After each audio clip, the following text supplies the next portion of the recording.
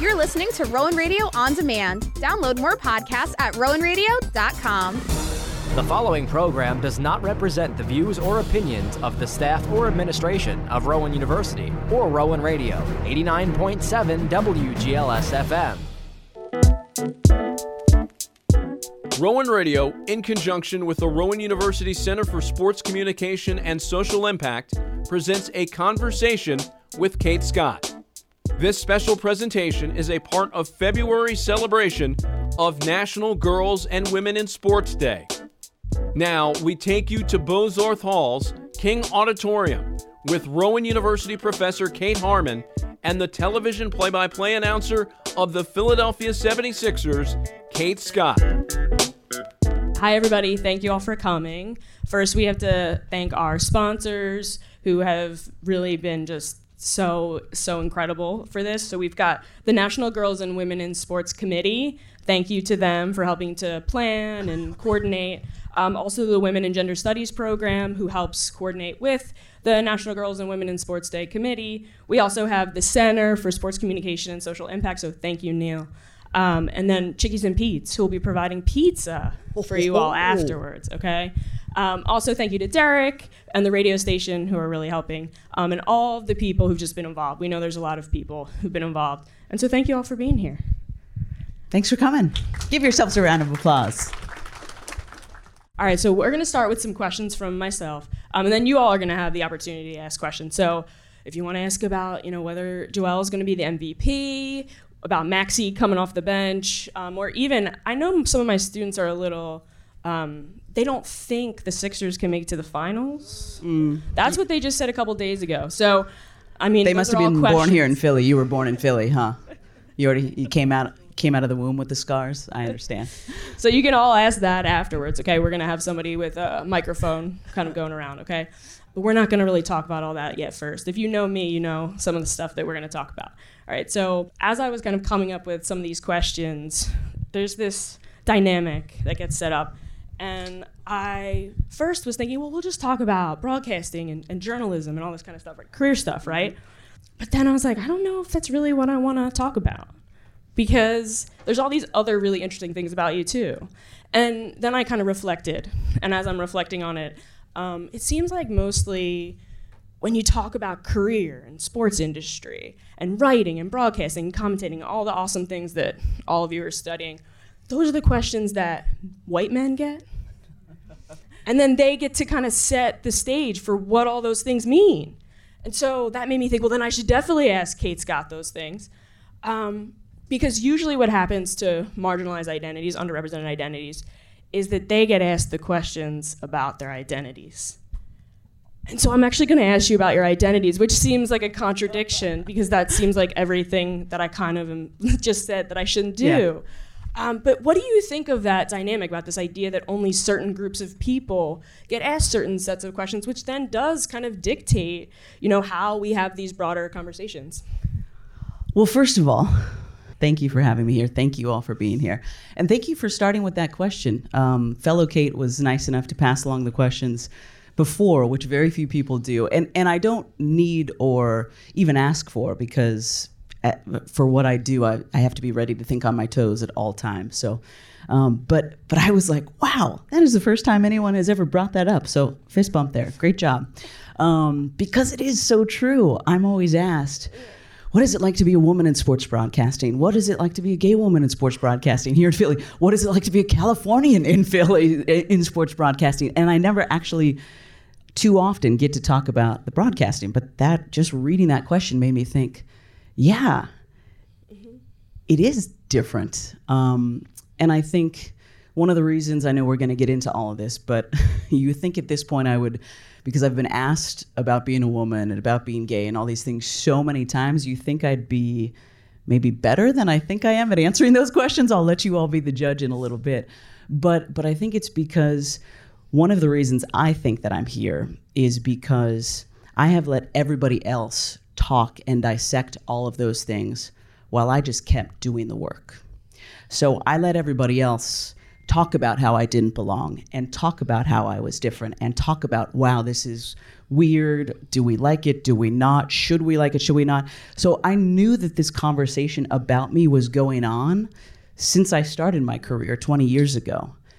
But I think the reason that I'm here is because I kept going back to the first part and what can I do today to make myself a better broadcaster today, period. Not the best female broadcaster, or woman broadcaster, not the best gay broadcaster. Like, what can I do to kick the crap out of this broadcast I'm going to do today? Whether it was when I was a sideline reporter, whether it was when I was in studio doing anchoring, whether it was I worked in radio, whether it was when I was just doing sports updates. How can I make this update better than the last one? What kind of sound do I want to use in this one? What can I make it, to really pop? So I think that in a rambling answer to this first question, I think just reading that question proved to me, yeah, it has been hard and different, and I have had to overcome challenges that my straight white male counterparts have not. But I wouldn't have it any other way because experience is the best teacher. So I'm going to tell you a lot about my experiences, and hopefully you'll be able to garner something from that. But I also know that you just have to experience a lot of things on your own to be ready for whatever it is you all want to do when you grow up. It showed me that it has been different and hard, but I also think one of the reasons I'm here is because I kept going back to, if I was a straight white man, what would I be doing today? And I would be prepping for the game I'm going to call tonight. Yeah, and I think it would be cool if we asked everybody both types of questions. And I think that the problem is that we just usually don't. So I partially feel bad that I did kind of that's the it. conversation. I'm done, actually. That was the only answer I was going to give today. The majority of the questions are about the other part.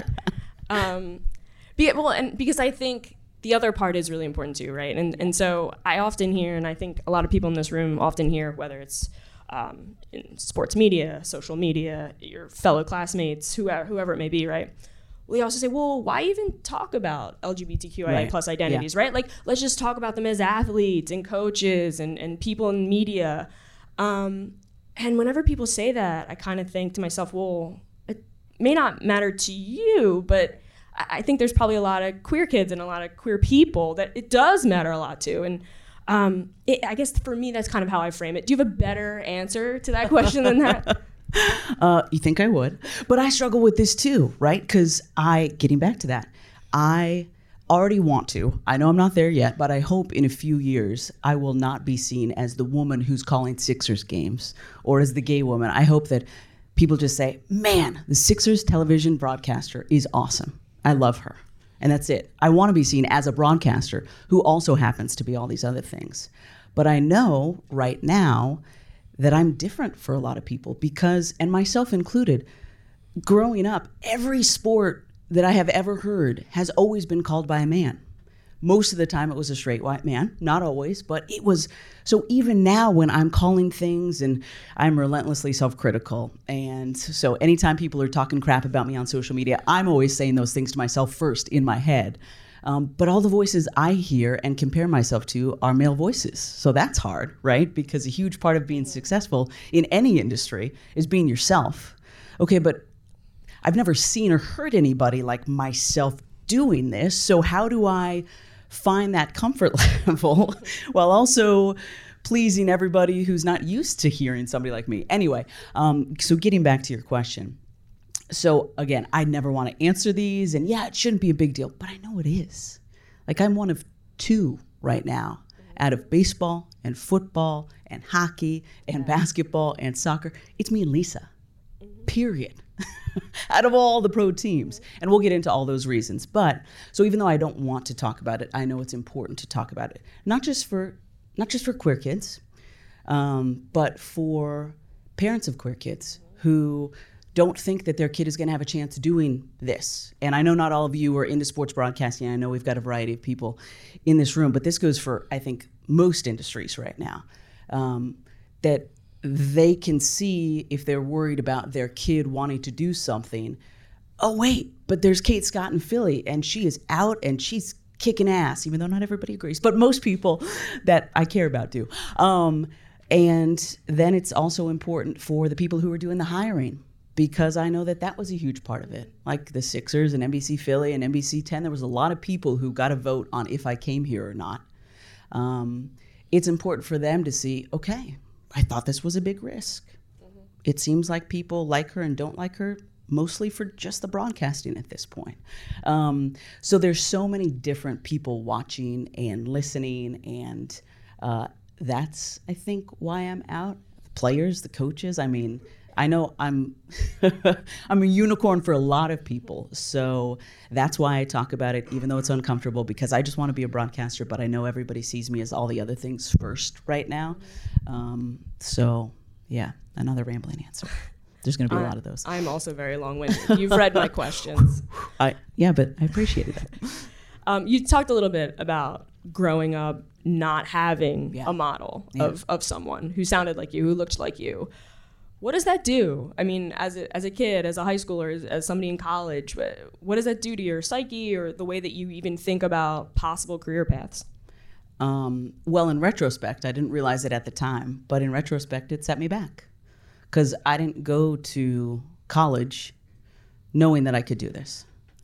So I didn't get any play-by-play reps when I was in college. I didn't even know that I wanted to go into sports broadcasting until, thankfully, a really good counselor friend of mine in my junior year of high school, when I was walking to the office to like submit college applications or start talking about those stuff, he asked me, like, Kate, what do you want to do? You know, in the next couple of years, how are you going to change the world? What's going to happen? I said, Mr. Schmozzle, I think I'm going to be a teacher. My mom's a teacher. Like, all my friends want to be teachers. I want to impact the youth. And he goes, Kate, that's great. Like, I'm obviously a lifelong educator. I love impacting kids, but I just want to reflect something to you. Like, you're playing 4 varsity sports. You're the sports editor of our high school newspaper. You're the public address announcer at our football games on Friday night. Like, maybe you should think about sports journalism of some kind. I was like, dude, Mr. Schmozzle, like, that's a really good idea. But because I'm so old, even though I'm not that old, but 39, so this was 99, 2000. Oh my gosh, were any of you even born then? Probably not. I know. Oh, babies. But so not that long ago, but in sports broadcasting, so much has changed. There was like 5, 6 women I could point to. Linda Cohn, who's still holding strong on SportsCenter. Robin Roberts, who now is on Good Morning America, but Robin was a SportsCenter anchor. So those were the 2. And I would watch SportsCenter every morning, but I didn't put it together because it was 2 in a sea of mostly men.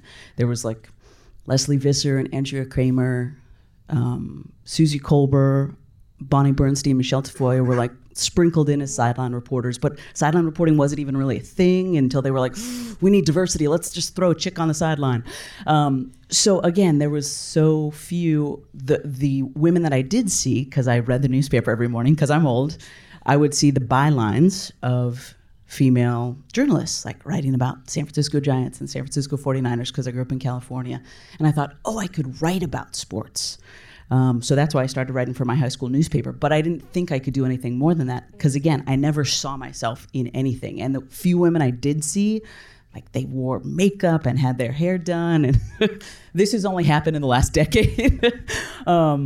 I was no makeup, hair pulled back all through college. It's my friends who see me now are like, wow, you've changed a lot since we last saw you. I was like, yeah, you watch 12-year-old girls do their makeup on YouTube. You too could look like this.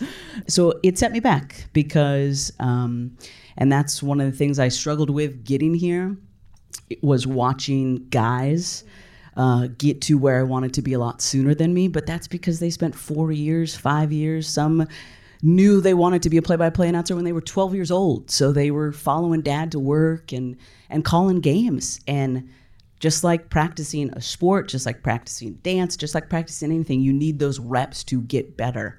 And I didn't have those because when I was in college, I thought I could be a sideline reporter. And maybe if I get really good, I could be a sports anchor and do a teleprompter, which wasn't exciting to me, even though I have a lot of friends who do that. So it set me back because I didn't have a me to look to. So I wish that I would have. And it's interesting, the women that you named are all, they have a lot in common. Yeah. They're, I think, almost all white, except for Robin Roberts, right? Yeah. I mean, we're talking about all white women. We're talking about traditionally, conventionally feminine women. We're talking about a very specific type of woman. Which I didn't identify as, because I was a little tomboy. And I don't even know if we use that word anymore. I know that it's been like transitioned out, but like dirt in the skirt. I was just playing with the dudes on my street all the time. We had basketball hoops, and we'd come home from school and throw our backpacks inside and be like, okay, Mom, I'm going to be down at Tim's house down the street. Okay, we're going to Scott's house today. And so, again, like I did not wear makeup in high school. I did not do my hair. I was pulled back wearing my Letterman's jacket every day. So even if I would have put together, like, this is something I want to do, I didn't see myself in those women because that wasn't me. All right, I'm going to quote you back to yourself. Oh, this is going to be... I'm sure you love this. Wow, Inception. And this is an interview you did with Julie Stewart-Banks. You said, I told myself if I ever got to a point where I was confident and comfortable in my abilities as a broadcaster, I was going to be out because I wanted other people who are part of our community to have somebody, because I didn't have somebody. And that is a little bit of what you were just talking about a couple of questions ago, but I want to frame it a little differently, because when you are one of the only, it's a burden too. And I think that I wonder what toll, if any, that has kind of taken, being the one who is. I mean, these are the questions I'm asking you right now, and I wouldn't if you were different, right? I was just curious about the toll, the mental, whatever type of toll that might have taken on you. Yeah. And again, getting back to what I said in the first answer, I think I'm lucky that I was ignorant and didn't pay attention to a lot of that, and that I'm a little older, so social media didn't really become a thing until, like, Facebook became a thing when I was a junior in college, and then Twitter didn't start until 5 or 6 or 7 years after I graduated from college. So when I was first finding my footing, like all of you are right now, I didn't have to deal with the noise. Mm-hmm. But yeah, I said that, and apologies to those of you who saw me speak last year. I might have told this story then, but so I came out to my parents on my 21st birthday, and I thought they were going to be supportive, but I was still terrified. It was the most scared I've ever been for anything. And I have since called NFL games and an NHL game and done lots of stuff that has scared the shit out of me. But still, I was terrified. Like, I can feel myself getting nervous again and getting choked up thinking about how scared I was to tell my parents that I was gay. And I was such a jerk when I did it, but it was my 21st birthday, and my girlfriend was taking me to Napa, and I was like, guys, I'm gay. Okay, see you later, bye. Didn't really give them time to process it, but they've given me a ton of shit about that since then. So anyway, the reason I'm bringing this all up is because when I told them, hey, that friend that I brought home for Christmas was more than a friend, which is why she slept in my single bed with me. And my dad was like, what? I had no idea. I still give him a hard time about that, but my mom started crying. And I thought, I really thought my mom knew and was going to be supportive. Why is she crying? And she said, no, Kate, I knew. Thank you for telling us. But I'm just so terrified because, again, flashback, this is 2000. You're already trying to be a woman in sports broadcasting. There's not very many women who are trying to do this. And now you want to tell me that you're going to try to be an out gay woman in sports broadcasting? Like, just look around the broadcasting landscape, period. Can you name one gay person for me? And this was way before Robin was out. Anderson Cooper was way far in the closet. There was nobody. And I thought to myself, this is a very valid point, Mom. But, 21 years old, you think you can, hopefully all of you think you can take over the world, because that's the energy we need till the world smacks you in the face a number of times. But keep that energy. And I thought to myself, that's when I said that. I didn't say it out loud to my mom, but I thought, wow, my mom has had so much confidence in me. This is the first time I think in my entire life she's expressing doubt. So, and that's years later when I reflected on that moment, okay, if this interaction ever happens with another parent or guardian or anybody and a youth that they love and have been taken care of, I want them to be able to point to someone. And I want to be able to be that person, if possible. So that's why I said that, because I didn't have that person. But getting back to what you said about the burden and all that stuff, again, it's been there, yeah. But I don't think I'm here if I've paid attention to it. Like, have I gotten horrible messages from people? Yes. I'm old enough in that my first sports radio job was 2010, 2011. So this was when all the anti-same-sex marriage, anti-marriage equality amendments were going around the states. And my wife and I were one of the couples who had gotten married in California before we voted on it as a state. And then same-sex marriage was illegal in California. And we were like, what? And I'm working in sports radio. Imagine if I was on WIP or 97.5 or whatever. I'm the first woman in sports radio in San Francisco. First of all, wrap your head around that, in 2011. And then my co-hosts encouraged me to be myself and be out because I was working on the morning show. And morning shows are really intimate, and you talk about, your lives because you're getting ready for school or work and driving your kids to school or whatever. And got messages from people, you are the disgusting reason that I voted yes on Prop 8. You fucking faggot. You fucking homo. You cunt bitch, like, get off my fucking radio. And yeah, I can still feel how visceral, that was. But then I kept being myself, and I would get phenomenal messages from people. Hey, Kate, you don't know me. I've been listening to KNBR, the station I was working on, for a really long time. I don't know any gay people. I voted yes on Prop 8. But man, just hearing you talk about your life has really opened my mind. You and your wife are really boring. Just like me and my wife, you go to Home Depot on the weekends, you're like taking your laundry to your parents' house, you're watching your nephew play basketball. Like, where's all the glitter and pride parades, and wow, I didn't know you were kind of normal and boring. So those have over the years outweighed the vicious, awful messages that I have gotten and continue to get from people. And again, it just gets back to, I knew I was going to encounter this. Was I willing to? It was a choice I made. And I continue to ask myself those questions. And the answer is always yes, because I'm getting paid to call 76ers games. So bring it the fuck on. Anonymous person that I'm never going to meet. Like, say all the things you want to, but if I can open more doors and make this more accessible for anybody who wants to do this, who hasn't seen themselves reflected in this, not just gay white women, like, bring it on, because I'm doing what I love, and I have a wonderful partner and wonderful family and lots of support and lots of privilege, so I better be the one to keep being out and being myself. When you're telling some of these stories or some of these other interviews that you've done, I keep coming back to the word intentional. Yeah. And as I was kind of listening to some things you'd said previously, you kept referring to yourself as the gay chick from California. Yeah. And it made me laugh. And then I thought, wow, that's like a really political statement. Like, it felt so intentional. And I thought it was so cool that was what you were saying, because it's self-deprecating, right? And it kind of disarms whoever is maybe not going to like what that means. Did you ever think twice about being that intentional? Because not everybody would do that. I mean, there's plenty of LGBTQIA folks in sports media who aren't like that. Yeah.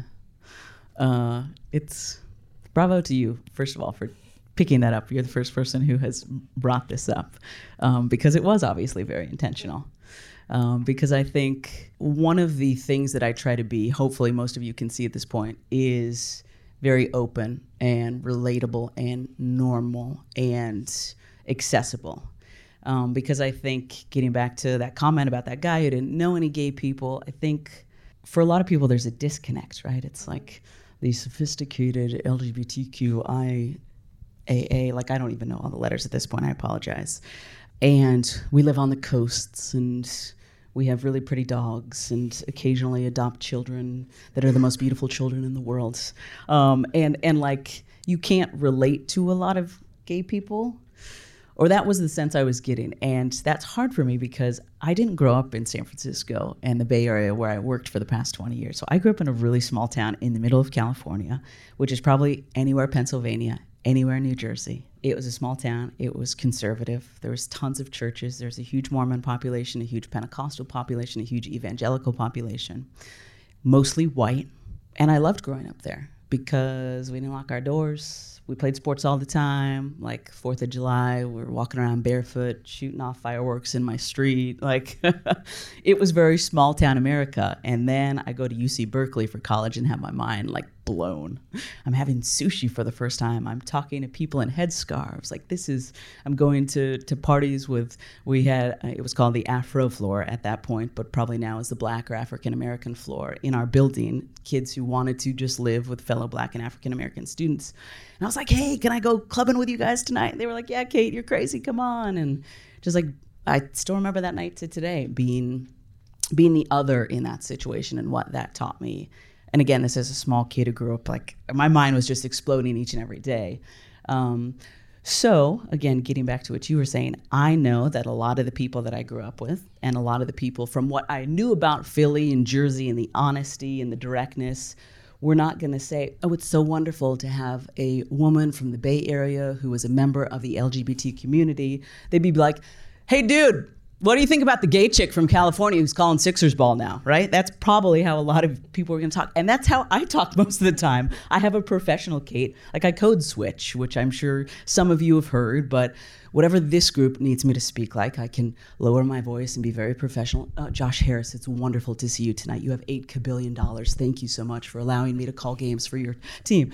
Hey, bro, what's up, dude? Yeah, go Sixers. Let's fucking go tonight. Like, you have to be able, or I think that has been one of the reasons that I'm here, is because I know what each different audience needs from me.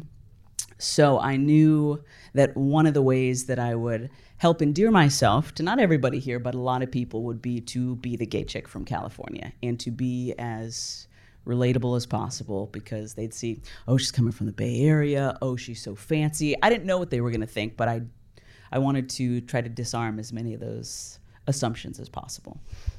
I think one of the reasons why I'm focusing on a lot of this is because you work in men's professional sports, right? I mean, if we were having a conversation about women's professional sports, it would be way different. It wouldn't be as big of an issue. These questions would be framed differently. There'd be, right? I mean, you wouldn't be the only. Yeah. And that seems really important too.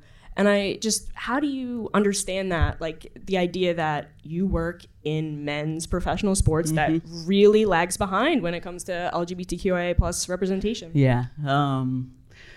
Again, so much comes back to our childhood. Is anybody else in therapy? Like, everything, it all comes back to your childhood, right? You're like, oh, that's why I listen to that song over and over again. Anyway, I think, again, one of the reasons I'm here and feel so comfortable being here, whether it be in this room or working for the Sixers, working in men's sports, is just because this has always been my world. Like, since I was a little girl, I mentioned coming home and playing sports with all the boys on my street. At school, I was playing sports with all the guys. That was my world. So everybody who didn't know me or wasn't a part of that world from the outside looking in would say, like, this is weird. How are you doing this? But that's all I've ever known. So it's always been my normal. And I think because of that, I feel comfortable being the other. And I also know that it's really important because so many of our players and people at NBC and people within the team, getting back to that guy who wrote to me all those years ago when I was working in sports radio, I may be the first. So I'm kind of like this little experiment that they get to watch and observe and then decide, because I learned a long time ago when I was your age and stuff was going crazy when it came to same-sex marriage and marriage equality in California. I was one of those kids with the signs protesting at San Francisco City Hall and marching and screaming because I just couldn't understand why people were not accepting me. And I've since gotten tired, but also realized that the best thing I can do now in my current role is not tell people they have to accept me or force people to think or feel a certain way. Because I think if somebody tells you, like, you need to eat this right now, you're like, whoa, But if you just let people see you and see how I act and what I post and what I talk about, they may over time change an opinion they had. They may not, but not forcing them to, I think, is helpful. And I've had a number of coaches I've worked with in the past, male coaches, because before this I was calling men's college basketball and college soccer and football and stuff.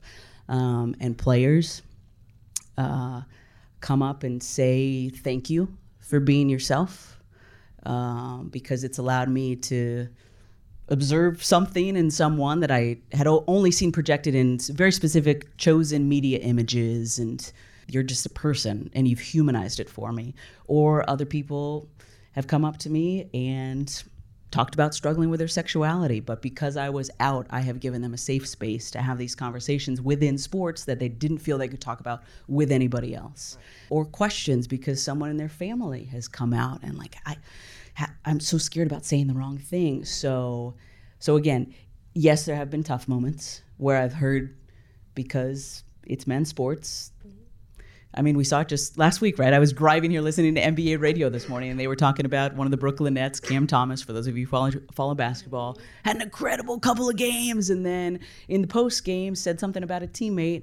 And because, again, it's still not okay for a lot of guys to show any affection towards another guy, he was like, no homo, because you guys know that. Something that you say, right? Like, but just because I said that something nice about my teammate, I'm not gay. I don't want you guys to think I'm a fag or anything, because that's obviously not okay in my mind. I haven't deconstructed that, but no homo.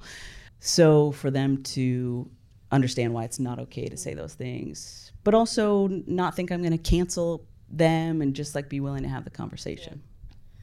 A theme from a lot of these questions and a lot of your answers is the idea of authenticity. Mm-hmm. And that's a huge theme in sports, whether we're talking about authentic athletes, authentic coaches, authentic members of the media, authentic fans, right? We know that. What do you think it means to be authentic as a broadcaster, play-by-play announcer? What do you think, what does that mean? What does that take? It takes a lot. It's the hardest thing to be yourself, which sounds weird because we're all ourselves, right? But maybe some of you have experienced this in jobs or internships or even in classes here, where you really want to be yourself, but you feel like you need to be somebody else in that space. So how do I be that, kind of what I talked about earlier, how do I be that slightly other version of myself while also not feeling like I'm lying to anybody else or myself about who I am? So it's taken getting older. As you get older, you will care less, hopefully, about what other people think, because you're just like, well, I don't have as many years now, so fuck it. Like, I'm just going to say something I might have said 10 years ago. But it's really hard. But at the same time, I have found being my authentic self is when I'm the most free. And when I'm the most free, I'm the most successful, because I'm not overthinking anything. I'm just being. I'm just trusting my gut and letting all the games I've called and all the experiences I've had just speak through me. So I think it is so important, because I know I do my best broadcasting when I'm authentic. I think I do my best public speaking when I'm totally myself. But it's really, really hard, because the world, and I think this can apply to all of us, especially with social media now, is telling us what we need to look like, what we need to eat, how we need to think, what we need to say. No, you can't say that. Oh, you might be able to say that in this situation. Like, there's so much pressure on all of us all the time. So I think it's really difficult to be authentic. Related to that, I've heard you talk a lot about fear, which I think is directly related to authenticity and intentionality. You talked about fear of certain jobs, fear of certain games, and even fear of taking the Sixers job because you knew what it meant. Yeah. Did you worry that talking about fear was going to come back to kind of bite you? Yeah, she's not ready for it. If she's afraid, she's obviously not ready for it. Yeah, I got some interesting advice really early in my career, which I listened to for a couple years. Never show fear and never admit when you've made a mistake. Let them come to you and tell you you need to correct something. And it made sense, because it was, in a way, I think that person was trying to build my confidence. They were trying to say, we all make mistakes. Just keep powering forward. It's okay. But again, getting back to who do I want to be as a human and as a broadcaster? I want to be relatable. I want to be vulnerable. I want to be authentic. And we all make mistakes. Like, I talk for 2.5 hours on a nightly basis. I dare any of you to talk for 2.5 hours straight and not stumble over a word or make a mistake or say something that you thought you said, but you actually said it different, but you were just talking so quickly. Oh, you didn't realize that. You didn't say head athletic trainer. You said head trainer. You forgot the athletic, even though you thought you said it in your head. So I have since learned that in order to be relatable, it's important to show that I haven't been perfect all the way here. I'm not perfect on any broadcast. I got great advice a couple years ago when I was like, man, it wasn't a perfect show, and a really fantastic Super Bowl calling broadcaster reached out and said, Kate, if you find any broadcaster who's called a perfect game, you let me know, because I'm still efforting for that every time I crack the mic. So I was like, oh. So it's good to admit when you make mistakes, because it shows you're real. And fear, Yeah. I'm really good friends with, some of you may know, she may be too old for you as well. Kate Fagan is one of my good friends. She works for ESPN for a number of years, was on Around the Horn and stuff, and now she's writing and working for Meadowlark, the offshoot. Anyway. Covered the Sixers for the Inquirer. She did. She wrote for the Sixers she covered the Sixers for a couple of years, and she still texts me every night. Great Sixers win. Go Sixers, which is awesome. But she sent me, when I was just starting this string of unexpected firsts, I called a couple of 49ers games in the preseason back in 2016. And she sent me this photo that she had found online that said, "Fear is a liar." And she just said, it's going to tell you can't do this. It's going to tell you you're not good enough. You're not ready. But fuck it, because you are. So I have since come to realize that everything I've been most afraid of, coming out to my parents, calling those 49ers games, calling an NHL game, calling a Warriors game last year, calling the Olympics, accepting the Sixers job, like everything that I have been most afraid of in life has truly propelled me to grow the most. So I know it's a cliche, but I think it's one of those cliches for a reason, because it has forced me to dig deep within myself, to challenge myself, and I think especially as a woman, I know that, and this may apply to others in this room, I wait until I'm over-prepared to do it, where I'm sure you've talked about there's been so many studies, guys, if you have like 50% of the qualifications, you're like, I got this. Whereas women, we make sure if it asks for like 5 to 7 years of experience, we have 10 just so we apply because we know we're ready for it. Hopefully that's changing amongst you. So now if I'm ever afraid of something, I just invite the fear. I know it's not going away, so I invite it to sit next to me, kind of like you are. And I'm like, what's up, fear? Hey, let's fist bump it out. Okay. I know you're going to be here. I know you're not going away, but I also know you're going to propel me to a big period of growth right now. So let's do this together. And if you could stop being so loud and interrupting, I would appreciate it. But I know you're going to be here. So, and I've had a lot of people since reflect to me that me admitting my mistakes, me admitting my fear has either allowed them to come on board and be a fan of mine, or inspired and motivated them in whatever it is that they do. So because of that, I'm like, okay, I should keep doing this. You've described yourself as a propagandist for the Sixers. Yes. How did you kind of come up with that framing? Like, what were you thinking about, and how do you understand the position in that way? Well, that's what I am. I'm not a Sixers employee. Different broadcasters are for different teams. I'm actually an NBC Sports employee, and the Sixers and NBC Sports have a partnership. But I'm the television voice of the Philadelphia 76ers. So for a lot of people, they're not going to be able to ever interact with Joel Embiid or Tyrese Maxey or Doc Rivers or Josh Harris or whoever. I may be the most accessible part of the team. So it is my job to project as great of an image of myself and thus the Sixers and NBC Sports Philly as possible, because that may be the only interaction that they have. And if it sucks, that may come back to impact the team.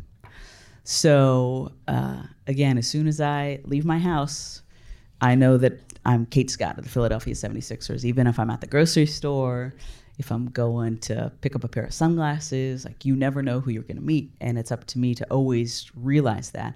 And also, knowing when you're hired by a team, and I think we're going to get to this, versus I worked for networks in the past, there's obviously an expectation. It's most of the time like a wink, wink. We know you know this, so hopefully we don't have to tell you this, but like, you're the voice of a team, so be projecting positive things about the team. If I was a sports radio host who didn't have any say about the team, I might share different opinions about the players that I cover or the coaches and stuff. But again, coming back to it, like, I'm paid by NBC.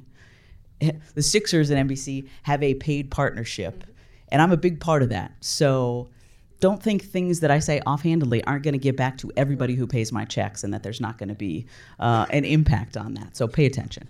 Is that the biggest difference between, working for the Sixers now and then when you were working for a network, a conference, the Pac-12? Mm-hmm. That's the biggest difference in your mind? Yeah, because you get to be more critical when you're paid by the network and not by the teams, or not by a university or something. If you're Well, it may be different here at Rowan, but hopefully you're trying to be as positive as possible if you're calling Rowan sports. But yeah, could definitely be more critical. One of my first team jobs, I was the sideline reporter for the MLS team in the Bay Area, the San Jose Earthquakes, and they were not good then. They're not that great now.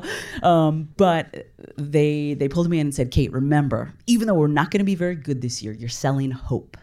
So every time you're doing a 30-second hit or doing a post-game interview, you're selling hope. So we might have lost 3-0 today, but what was something positive that you might be able to pull out of this and spin into the next match? So I thought that was really interesting. So when you're working for a team, and again, it's different every team, but for the teams I've worked for, versus if you're working for a network, yeah, you can be more critical because the network is the one that's paying my checks.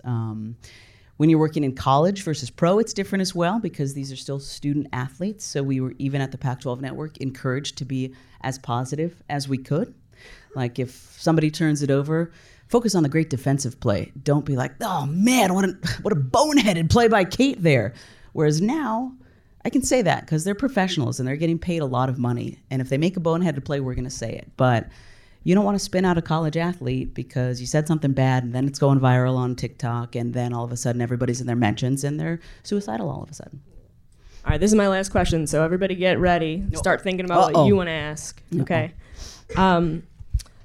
You, when you read your bio, it's first after first after first, all this groundbreaking, right? That word's used a lot, which is awesome on the one hand, right? It sounds really cool. It sounds like progress. It sounds like we did it. But it's also 2023.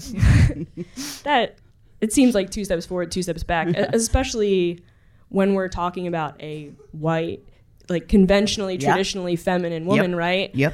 And I just like keep coming back to that because I think I try to be optimistic, but part of me is just like, this is depressing. So clearly I'm ending this on a really high note. It's okay, I'll spin it around. What obstacles or barriers do you think? I mean, you've been through it. You're the first. You're the groundbreaking. What are all of the barriers? Like, what are some of these obstacles that some of the people in this room may have to deal with? Yeah, it seems like there's two sides to all of these, right? There's good and there's bad, but that's progress. My wife and I got married in California, and then 6 months later, my sister voted to make it illegal. But then 5, 6 years later, then it passed, and then all of our friends could get married in California. So it's like, that's progress. It's never linear. And this is going to be life, and it may already be life for some of you, but I know it was especially life after college. Like, when you're younger, here's the up thing, right?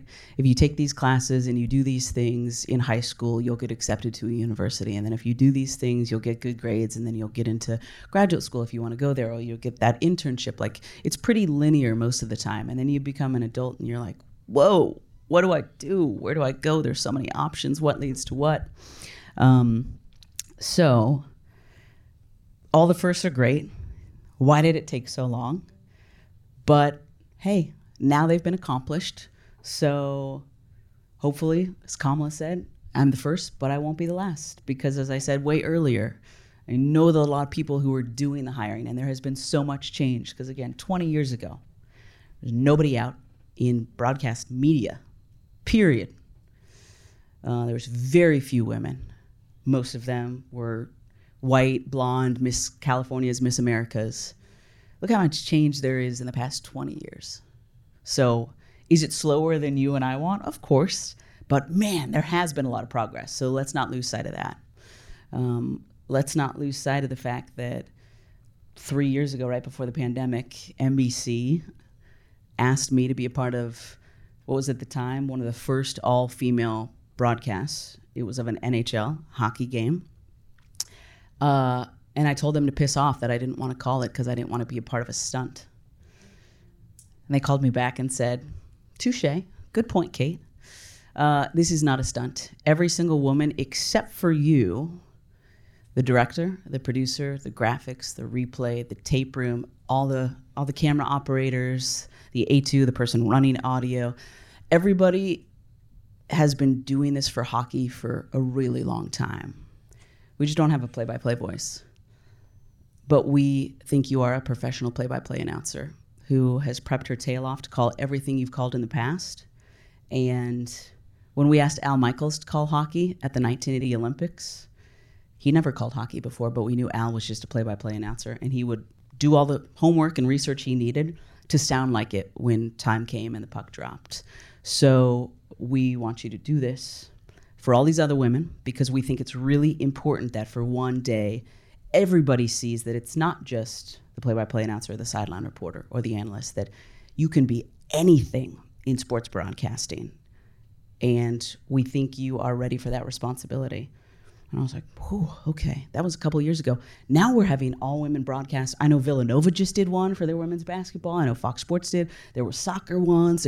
And that's just in the last 2 years. So progress is being made. And the people who are doing the hiring are realizing, wow, our audience is not just men. And our audience is not just white. And we are getting old really quickly. And if we want to keep doing what all teams want to do, which is make money, we need to be as relatable as possible to our fans.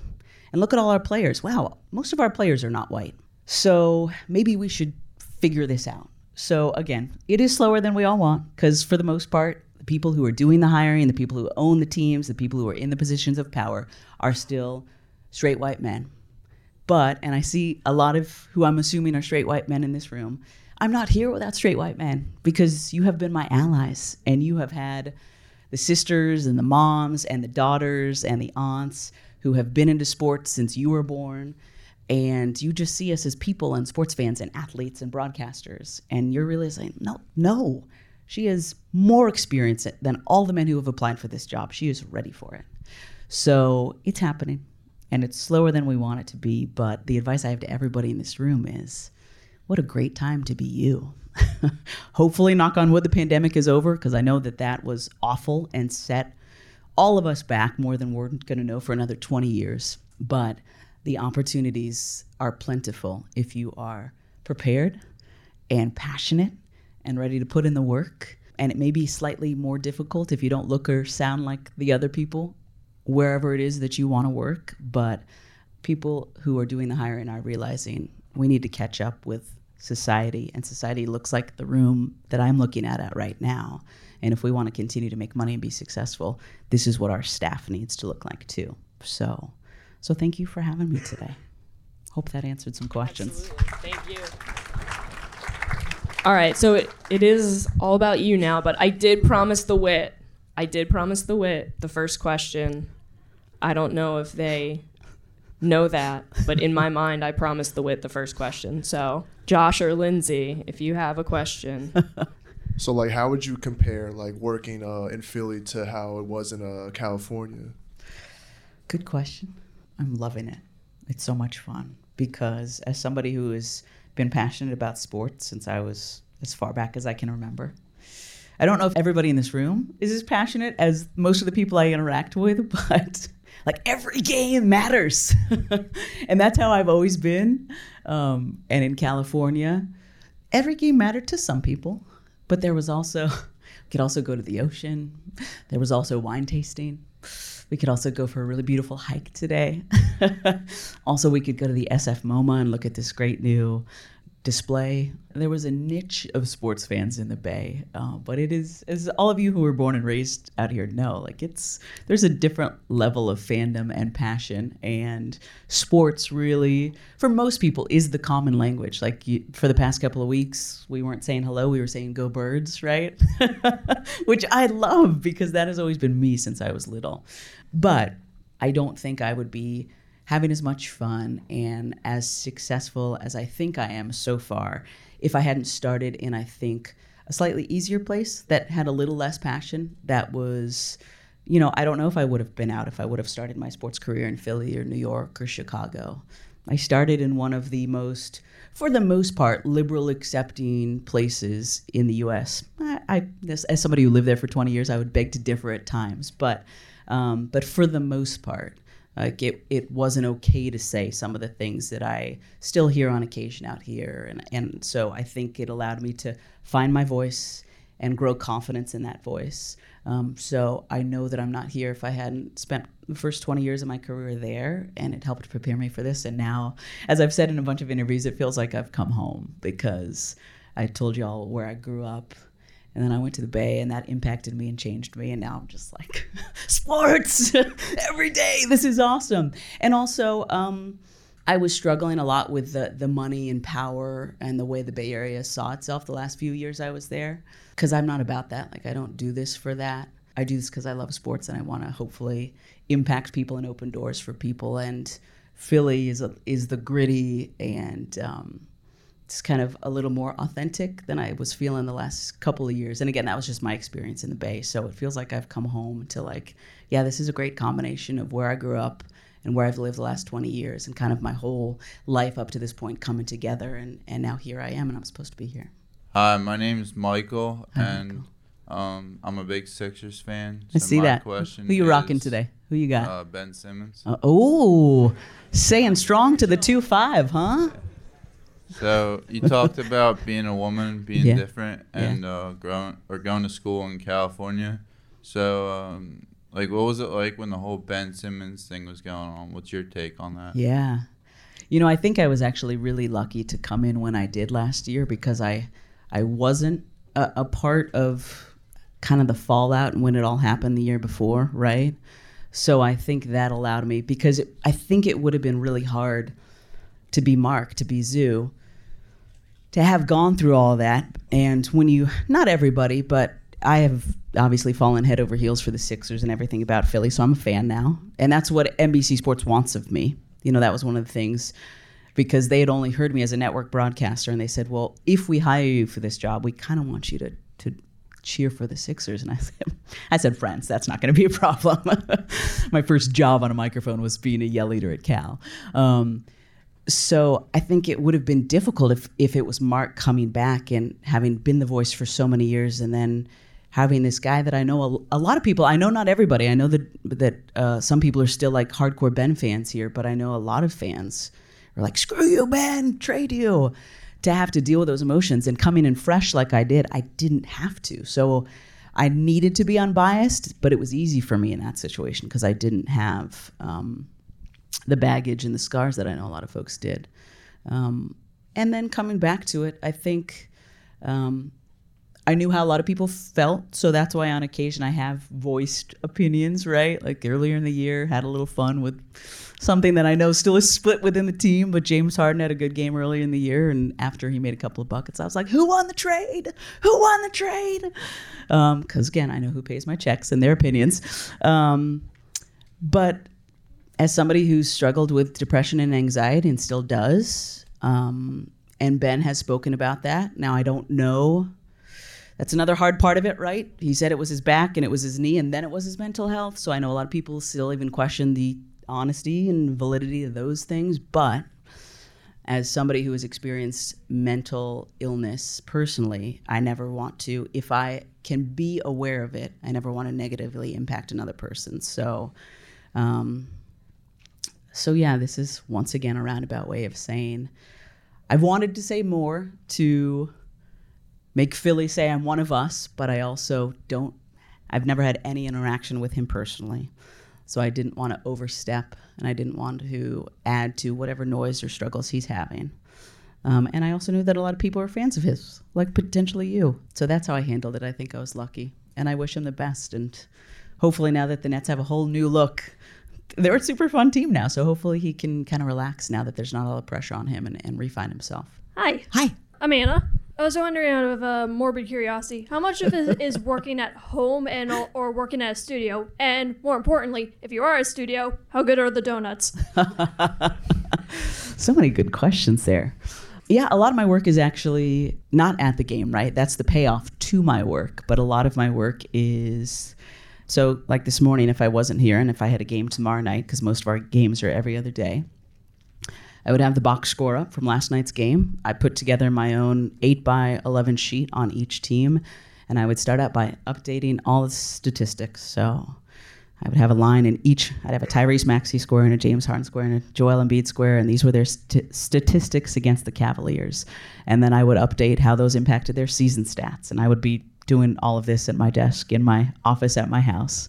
So I would update all the statistics, and then I would look ahead, okay, who's the next team we were playing? And I would pull up the last games that they had played against them and put those statistics in my board. So I can say the last time we saw these teams, Joel dropped 25. And then I would read all the stories that people had written from the Philadelphia Inquirer and the Philly Voice and Liberty Ballers and all the different Sixers blogs and stuff like that.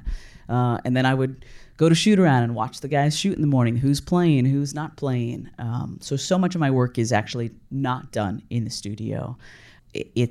That's the fun part of my job, when I actually get to put on the headset and call the games. Sadly, there's not that many donuts.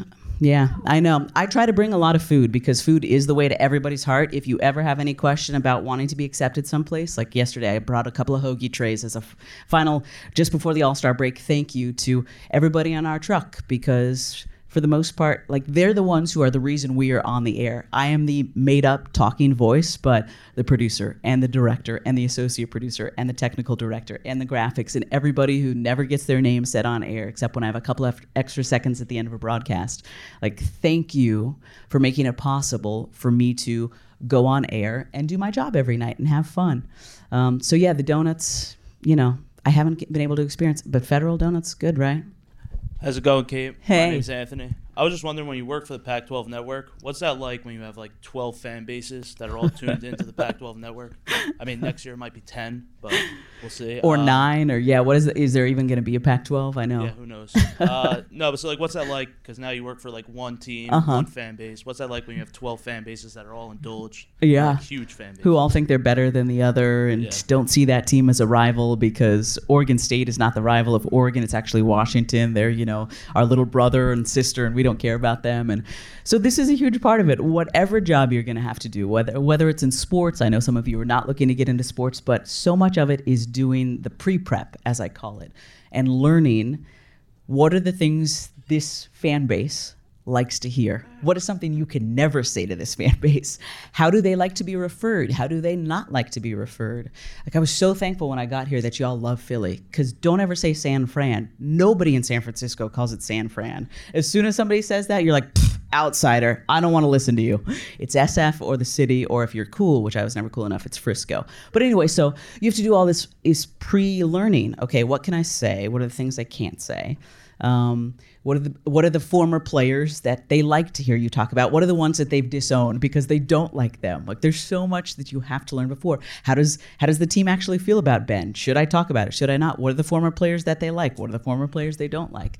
And then as a voice of the network, I could never be cheering for one team. So I was always, those of you who hear Sixers games and listen know that I'm easily excitable. So it was my job to be excited anytime any good play happened on any of the sports I was calling, and to really be excited about that for both of the teams, because I was the voice of a network. So I wanted people to keep watching the game because it seemed interesting and exciting because I was calling it. And then right now, most of my storytelling, I'll obviously do deep dives on all the Sixers players and try to be, because again, people who are tuning in to the Sixers broadcast want to, for the most part, know about the Sixers. So I do an amount of research on the opponent, but it's very different than when I was calling network games, because I would do evenly. I would try to teach you about every single player on every single team and every single coach evenly, because again, I was working for a network. So different, but the research and all the skills that I learned to the same. I just put them into effect in a different way.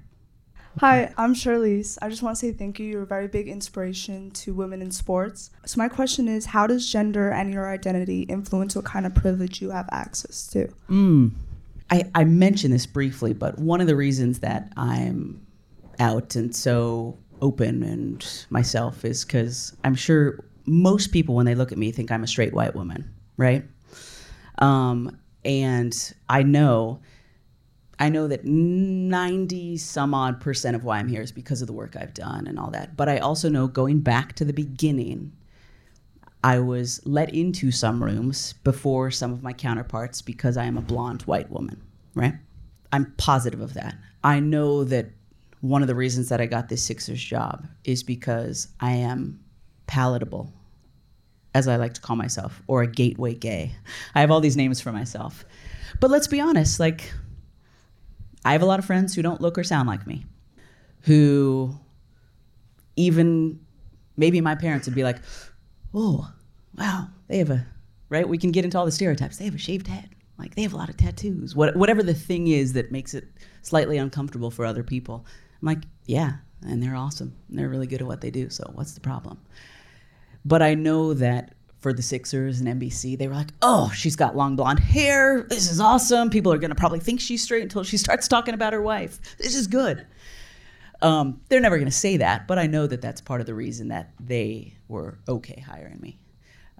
So because of that, again, it is, and I have put all this responsibility on myself. It is my job to then be like, hey, I'm gay.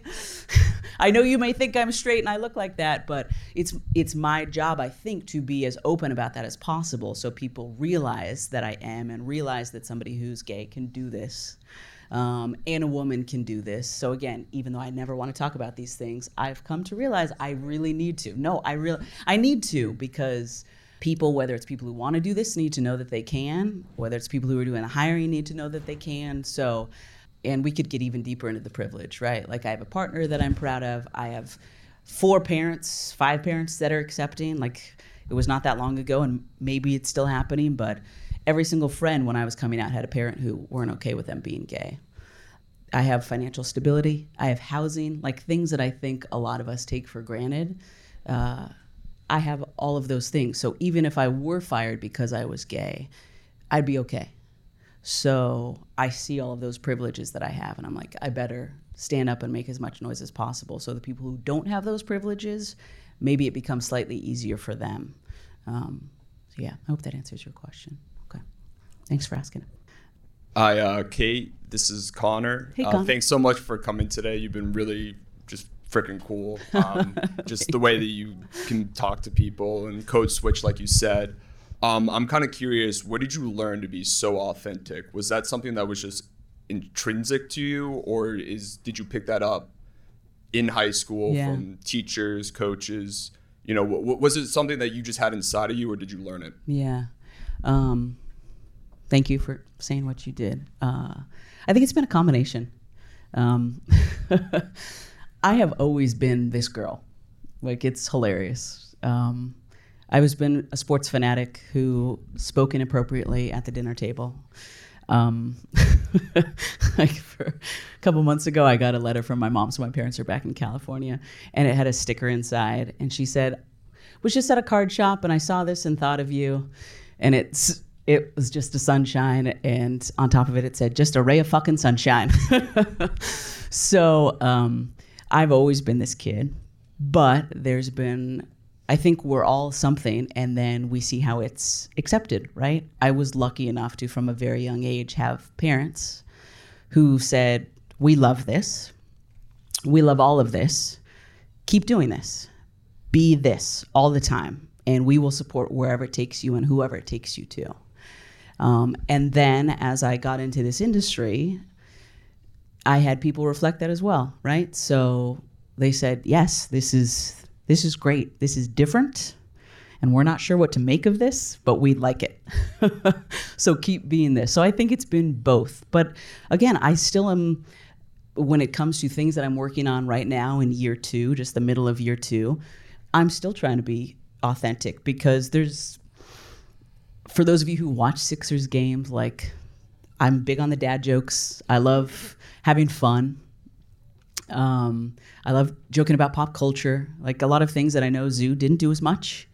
And I continue to check in with my bosses, the people who hired me, the people who pay my checks, and they keep telling me, yes, we know that you're not sure about that. That's what we want. That's why we hired you. We hired different. If we wanted another Zoo, we would have hired another white man who went to Temple, but we wanted an outside voice. So keep being you. But it is a struggle, because again, I look at the 29 other broadcasters across the league, and I know I've got Lisa in Milwaukee, but she and I are buds, but we're also very different people.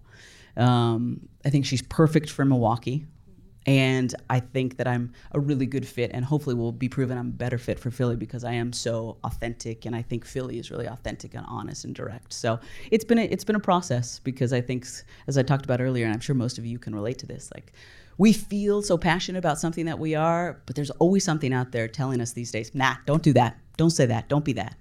So it's an ongoing struggle. But as you get older, you'll care less. You'll listen to the voices that are like, yeah, that's great. Keep doing that, more than you will with the voices that are telling you to shut up and go away. All right, unfortunately, that's all the time we have. Some of you probably have more classes that you have to get to. I'm sorry to be the buzzkill. Nah, screw the other classes. No, I'm kidding. But let's give Kate a huge, huge thank you.